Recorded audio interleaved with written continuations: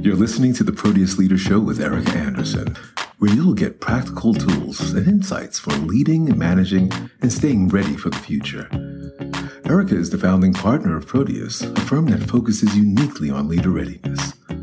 A nationally known executive coach and best-selling author, you may already know her as one of the most popular leadership bloggers on Forbes.com. Ready for something you can use today? Here's Erika. Hello, everyone. Welcome back to the Proteus Leader Show.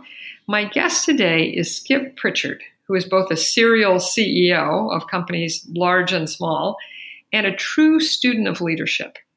In addition to the leadership lessons that he's learned through his own career, Skip has spent decades studying leadership psychology and interviewing over 1,000 of the most successful people in the world. Welcome to the show, Skip. Thank you for having me. I'm thrilled to talk to you. Yes, I'm really looking forward to it. So, Skip, you and I have been in each other's orbit for a number of years, and I have a lot of respect for your work. So when I found out that you were about to launch your first book, which is intriguingly titled The Book of Mistakes, I was sure that you'd have some valuable nuggets to share with our listeners about leaderships and about how to avoid those major mistakes. So let's just roll into it. So Skip, you note in your book that you want to help your readers avoid key mistakes that a lot of us make in our careers. So can you give us a couple examples of those mistakes? Erika, sure. I will share two examples. So often in our careers or in our businesses, we find ourselves in a place where we look back and think, how did I get here? Why did I major in something? Why did I major in education? Yeah. Maybe my dad pushed it, or why am I an engineer? It was that professor who pushed me in that direction. And the very first mistake in my book, The Book of Mistakes, 9 Secrets to Creating a Successful Future, is working on someone else's dream. Avoiding this mistake is so key, to think about your own dream, not to be an unwitting participant in someone else's plan, and to have a clear purpose for your own career. It may have you striking out as an engineer, as an entrepreneur. If you think about it, you say, I have to be on my own dream, but it may not. Some people have heard my advice in a talk and they've said, my job works for me, but for a whole bunch of reasons, I'm going to do more on my own dream, maybe help others, maybe do some philanthropic something, or I may go back to school. I may change what I'm doing. It really depends on what you do, but working on someone else's dream is a key mistake. Make sure that you're working on your own dream. It really fuels everything else. I just want to pinpoint, it doesn't necessarily mean go start your own business. You can certainly hook your wagon to a dream that resonates for you, like working for a company that your values are really aligned with, or is trying to do something in the world that's very important to you. It sounds like you're just saying, don't focus on something that has no meaning for you. Absolutely true. It does not mean day 2, I quit my job as soon as I hear this and start my own thing, right? Because you can find your own dream within a corporation. I mean, I have my whole life. Yeah. You can find your dream within the constructs of something else, but what's unique about it is what gives you energy, right? So if you're not getting energy from what you're doing, then you're making mistake number 1. I'll give you another example real quick, Erika, and that's mistake number 5 in the book is staying in your comfort zone. And such a major mistake, and your listeners will recognize this one immediately because of your great book, Be Bad First, where you talk about the need to be uncomfortable and to maybe be bad at something first to learn it and kind of push where the edges of your comfort zone. Leaders consistently push beyond what's comfortable.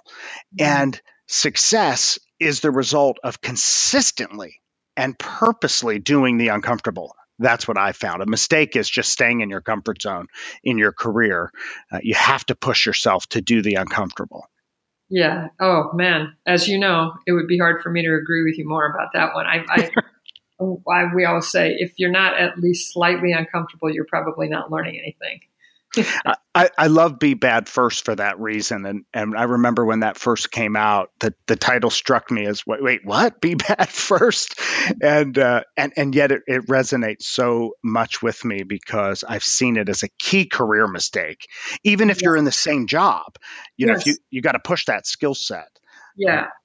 So then why are these 9 mistakes that you talk about in the book, why do you think they're so prevalent? Why do so many of us make these mistakes?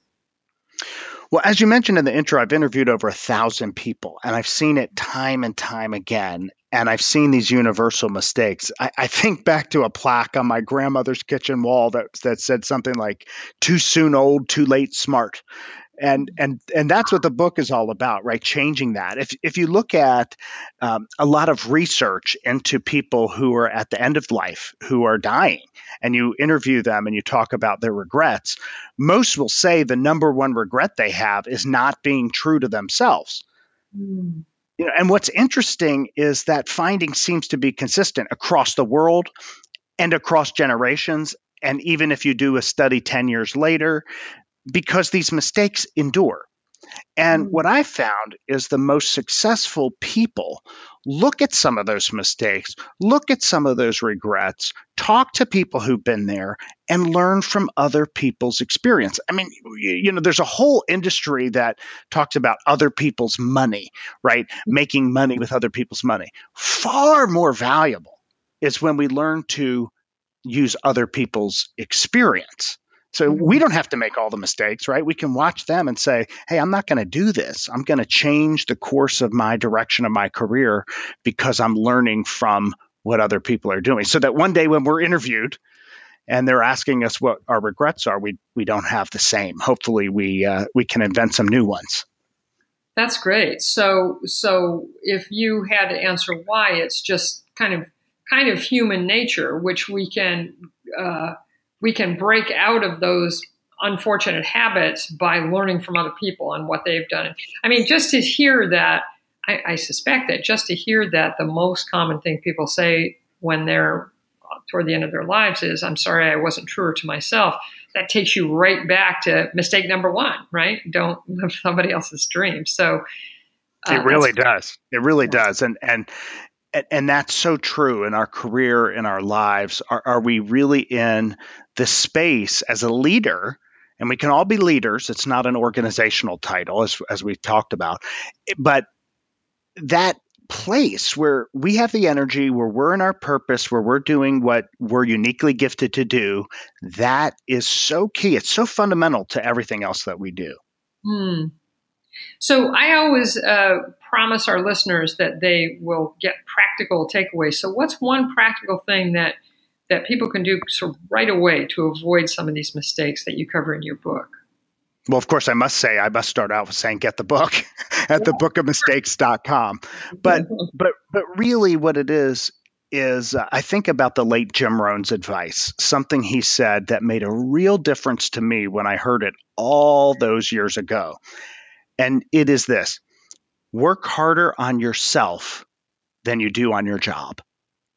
I mean, it's so practical when you really think about it. I mean, he said, if you work hard on your job, you'll make some money. If you work hard on yourself, you'll make a fortune.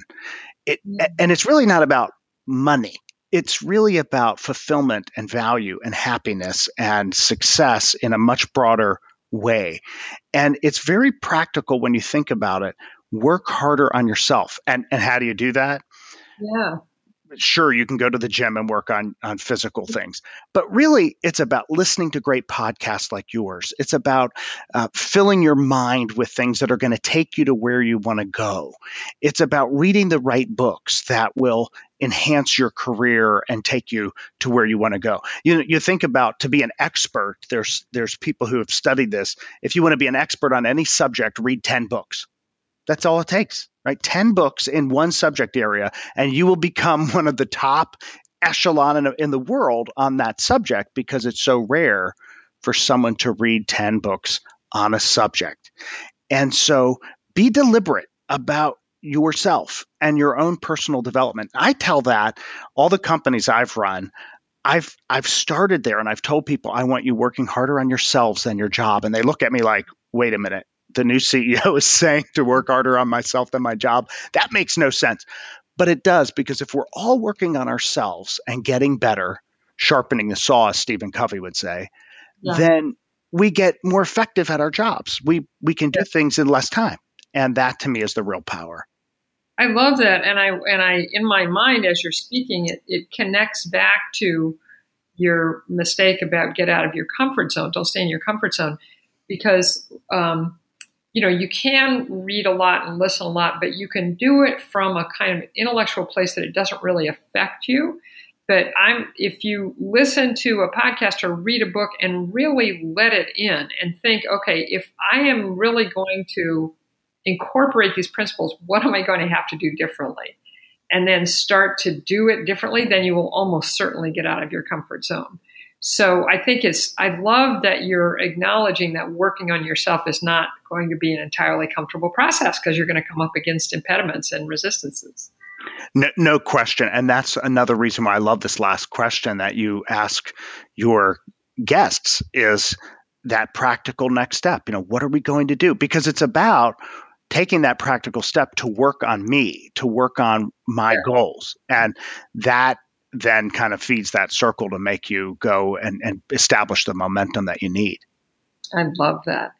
So as you know, we always make these short and sweet. So we could keep talking for another couple hours, but we won't. So thank you, Skip. This is such as you said, practical approach. I love the frame of the 9 questions and how to avoid them. And I'm really looking forward to reading the book. And listeners, if you are interested in finding out more, the Book of Mistakes has just been released and is available at Amazon and in bookstores. And it's, as Skip said, it's at thebookofmistakes.com. And for additional support in overcoming the hurdles that we've been talking about, you can go to proteusleader.com, where you'll find lots of great resources for self-development. So thank you for listening, everyone. And until next time, here's to creating the life you truly want. We hope you're feeling better equipped to create the career, the business, and the life you want. For more insights and tools for leadership and management, join us at proteusleader.com. Have an excellent day, and thanks for listening.